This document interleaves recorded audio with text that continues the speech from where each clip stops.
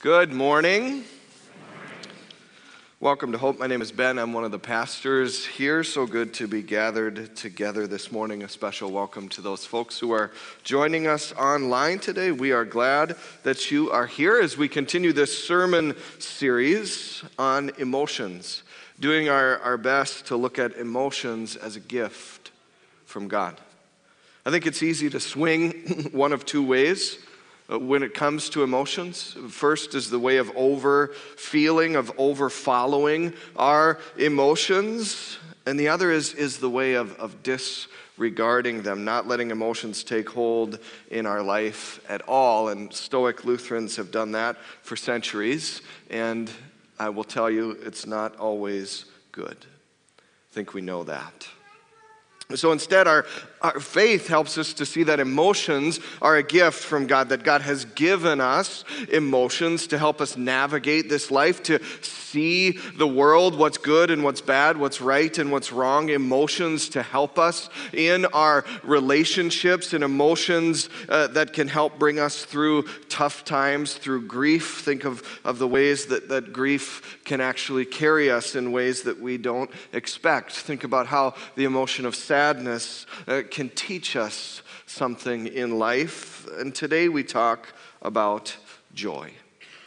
Joy. And I think joy is often misunderstood in our culture and in our world. Here are some things that have been said about joy. The great philosopher Aristotle said, happiness depends on ourselves. Boy, I hope not. I hope not. David Lee Roth, who was the singer for Van Halen, said, money can't buy you happiness, but it can buy you a big yacht big enough to pull up right alongside it. I hope that's not true either. George Burns, the comedian, said that happiness is having a large, loving, caring, close-knit family in another city. Ken Hubbard, the cartoonist, said it's pretty hard to tell what does bring happiness. Poverty and wealth have both failed. Where does it come from? I think joy, happiness are often misunderstood in our world and in our culture. We believe that it's something we can pursue, something we can create, something that we can manufacture on our own, but that's not true. Joy is something divine that comes only from God, only from His grace. C.S. Lewis, the great author and thinker about God, put it this way. He said, joy is in the serious business of heaven. God is in the business of joy. And so we come today. You and I, we come here today seeking that, not a cheap, simple joy, not a thrill or a fading happiness, but we seek the joy of the Lord, the joy of the cross. The kind of joy that the psalmist talks about when he writes this, come, let us worship the Lord, let us shout for joy to the rock of our salvation. We pray today with joy. Heavenly Father, we come before you and we give you thanks for your word that guides us in this life. As we open it today, help us to find your joy. It's in Jesus' name that we pray. Amen. Alistair Begg is a Scottish pastor who serves at a church in Cleveland, Ohio, and he tells this story of speaking at a conference out on the West Coast in 2009, and after he had finished speaking, he was out in the lobby or in the foyer, and there were people shuffling out, and he was standing there, and as he was standing there, a woman approached him, and she said hi, she introduced herself, and then she slipped him a little note, and he took that note home, and he read it later, and he kept that note because he loved the story that was inside of it. A dear friend of this woman who had written the note, a devout Christian man, had been going through treatment for a rare brain cancer, and he was hospitalized for this many times. And as he faced this diagnosis, as he faced this treatment, he did it with hope and with courage and with a realistic optimism and with something else that was surprising to the people who he met. Joy. And that joy came because he knew that he didn't face it alone. He knew that even in the midst of this trial, that Jesus walked with him. At one point during one of his hospitalizations, he came to hear something that a nurse had written on his chart. She had written these words, "The patient is inappropriately joyful." Now his friend, the woman who wrote the note, after hearing about this, she continued and she wrote these words in that note to Pastor Begg. She said, "Pastor Begg, since then it has been one of my goals to be inappropriately joyful." I think the nurse made a mistake, which all of us have done, which all of us do in this life. She confused two words, two feelings, two emotions: happiness and joy. I don't know if that patient was happy. He probably was at some point. But I do know that he did have joy. And joy is different than happiness. The world, you and I included, thinks that happiness is this ultimate destination. It's this place that we arrive at, and once we get there, life is good. The headlines in magazines and newspapers, the books, the highest grossing, the best-selling books have titles like Finding Happiness Within Yourself, or 3 Easy Steps to Finding Happiness, 5 Ways to Increase Your Happiness According to Science. And we go out and we buy these books and we read them, and then we forget them, and then we move on to the next thing that is supposed to make us happy, the next thing that will move us into that state of bliss that lasts a lifetime. What a terrible road for us to walk, because it leads nowhere. Not because happiness is bad, not because happiness is impossible to find, but because we have misunderstood happiness. We have confused it with something else entirely. We have confused it with joy, the joy of Jesus, and we have given it the place of joy to hold in our hearts and in our lives. You see, happiness is fleeting. It comes and goes. It's an escape. It's a moment of pleasure. It's excitement. And those things can be good, but happiness, it comes and goes with circumstance, with the things going on in and around us. Think of the word itself, hap. H-A-P is the root, and it's also the root of words like perhaps, or happenstance, or haphazard. All of those things are related to chance, or what some people might call luck, or good fortune. See, happiness can come fast, and it can leave just as quickly. I remember a happy summer day, beautiful day up in Lakes Country. This was a few years ago. I was sitting on the bench in the street of a little lake town, and I was eating ice cream. And so it doesn't get much better than that. But I was watching this cutest little boy. He came walking out of the shop, and he had an ice cream cone in his hand, and it was about 2 or 3 scoops high. It was a big waffle cone. There was a little bit melting down over his fingers, and I'm sure he was just imagining this moment where he would get to peel the paper off that cone, and he would get to go in for those last few bites, the best ones where the ice cream is melted a little bit in the bottom. He went for a big lick on that big cone, and just like that, plop, the cone fell to the ground, right into the sand and the dirt and the concrete. How quickly happiness can fade. His dad got him a new cone, by the way, for those of you who are worried. And he's living a great life now. Happiness is like that. It comes and it goes. And that becomes a problem for us because we hold it in the wrong place. You know this in your life. You thought that one job would get you to this happy place, but 3 months in, you're swamped and you're doubting yourself, and it wasn't all that it was cracked up to be. Or maybe you risked it on that car, the one you always wanted, the one with the big payment. You could swing it, but now you're driving around, and on the outside, the car looks great headed down the street, but on the inside, you're still tired as you drive drive down the street and you're still worried about that family member or about your work or about that person that you don't get along with. Or maybe happiness was a destination, probably tropical, sunny. We were fortunate. We went to Arizona this spring, and the plane took off right after a blizzard. And I'll tell you, we were pretty happy to get down there and to be in the sun, looking at the cactus and the desert, and the flowers were blooming in the desert. But that feeling didn't last. Yes, it gave us some rest. It gave us space to clear our heads. Yes, we would absolutely go again. But when we came home, guess what? There was another blizzard waiting for us.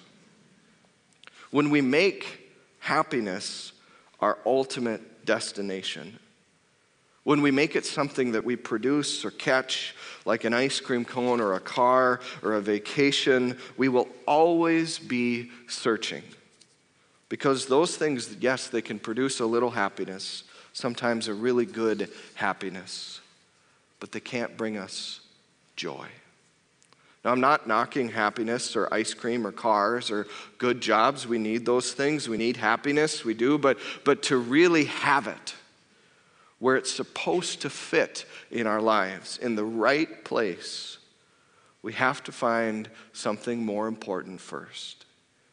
We have to find joy. Because joy is something different. Happiness is fleeting and it's happenstance, but joy is eternal and it's solid and it endures through the tough things in our lives. We don't grab it, we don't buy it, we don't reach for it, but instead we stand on it, we rest in it, we experience it, no matter what is happening around us, no matter what life brings. You know people like that patient with the inappropriate joy who carry deep joy in their lives. It's in them, the joy of Jesus and his goodness, and you know that something is different for them, that they have a strength, that they have a hope, that they have a foundation that's hard to shake because it's more than happiness, because more than happiness, they have joy. And you and I can find that too. So where do we find it? That's the question. Where do we find it? Well, we want the 10 easy steps. We want the 3 daily routines for finding joy and keeping it forever. We want the quick magazine article or the book that we can buy, maybe not even read, just put it up on the shelf and hope that it'll radiate some joy into our lives. But that's not where joy is. It's actually much easier to find than that. I can give you the address. You ready to write this down?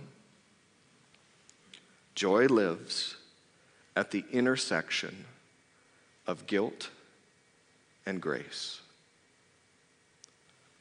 The place where guilt and grace meet is where joy, true joy, eternal, lasting, solid joy is found.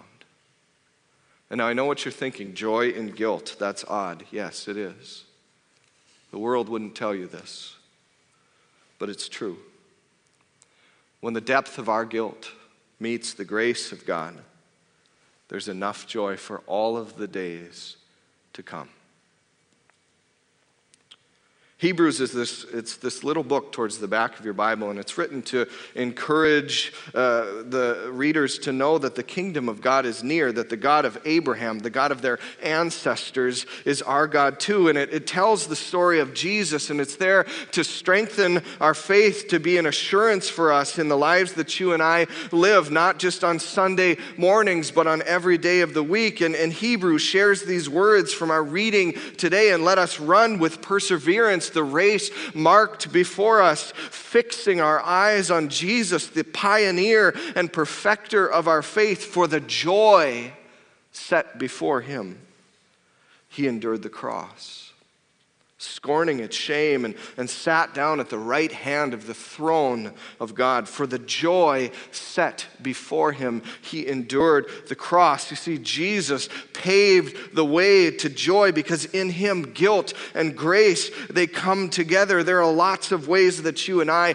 could talk about the guilt that's on our shoulders. We've done it already this morning. As people, we are guilty of all sorts of things we do, things that we don't do. do, guilty of ignoring that family member who really needed us, guilty of thinking that we can do everything in this life, that we can figure it all out on our own. We're guilty of thinking that we don't need God. We're guilty of so many things, but our guilt is so much more than the stuff that we do or the stuff that we don't do or think or fail at. Our guilt is in the heart. It's in my heart and it's in your heart, and it's this symptom of a great disease called sin, this condition that we carry with us every day of our lives, this disease that tears this world apart. And before God, we all bear the weight of this condemning guilt that says we deserve to be cut off from God forever.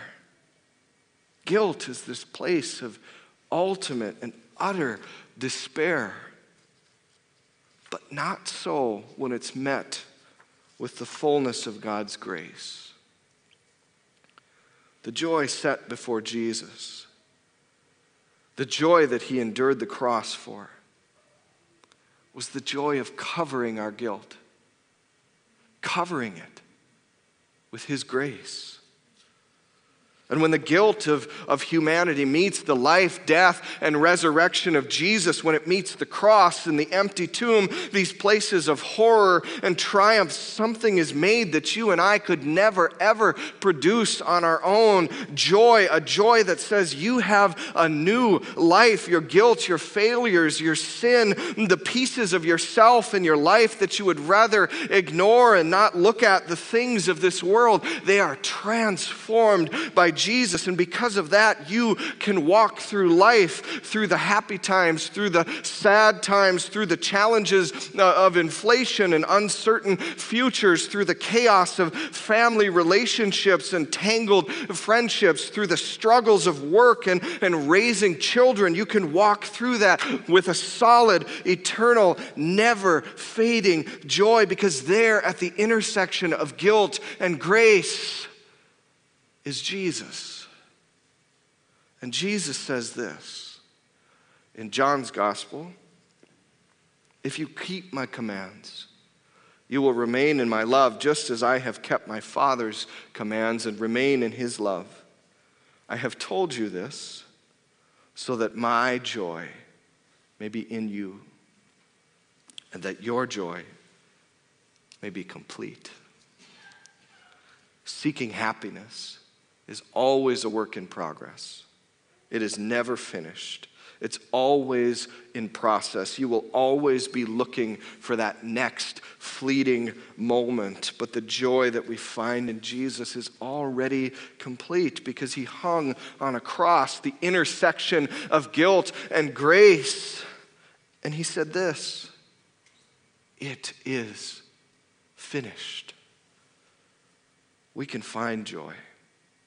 And it can be ours, and it can live in us always. A man named Leo found it. Leo was looking for happiness in life like most of us. And when he was young, he thought he would find it out living a wild life, doing whatever he wanted to do, partying, gambling, one relationship after another. And it didn't do the trick, so maybe he thought money would help. He had some, and he went out and he got more, writing books, still in emptiness that was there. Maybe fame would do it for him. He wrote some of the most famous books in literature, War and Peace, Anna Karenina. His last name is Tolstoy, by the way. That didn't do it either for him, so he searched in other places, in family, in philosophy. He never found what he was looking for until he looked at the poorest people that he had ever met, the peasants of Russia, who had very little. He looked at them and he realized they have something that I don't. They have joy. And so he began to ask the question, where did they find it? They found it in Jesus, at the intersection of guilt and grace. And Tolstoy wrote later in his life of finding Jesus and the good news of his life, death, and resurrection, I became assured of this truth and was reassured and have joyfully lived 20 years of my life since then, and am now joyfully approaching my death. Joy in life, joy even in death. To the world, it might seem inappropriate. But that joy comes from nowhere else except Jesus and the realization that your guilt is covered by his grace, that your sin is washed away by his forgiveness, and that in your death you will be raised to a new life with him. And it's yours. It's yours because it was his first. It's yours, and you can find joy today, now, a joy that can bring you through anything, a joy that you can hold on to forever. All that we need to do is fix our eyes upon Jesus, the pioneer, the perfecter of our faith. Fix your eyes on Jesus, who is the way, the truth, and the life. Amen. Father in heaven, we thank you that we can find joy in this life, but a joy that's deeper than anything that this world offers, a joy that comes in your love and in your grace, in your mercy, and in the new life we have in you. Help us to believe it today, to claim it, and to live it. It's in Jesus' name that we pray. Amen.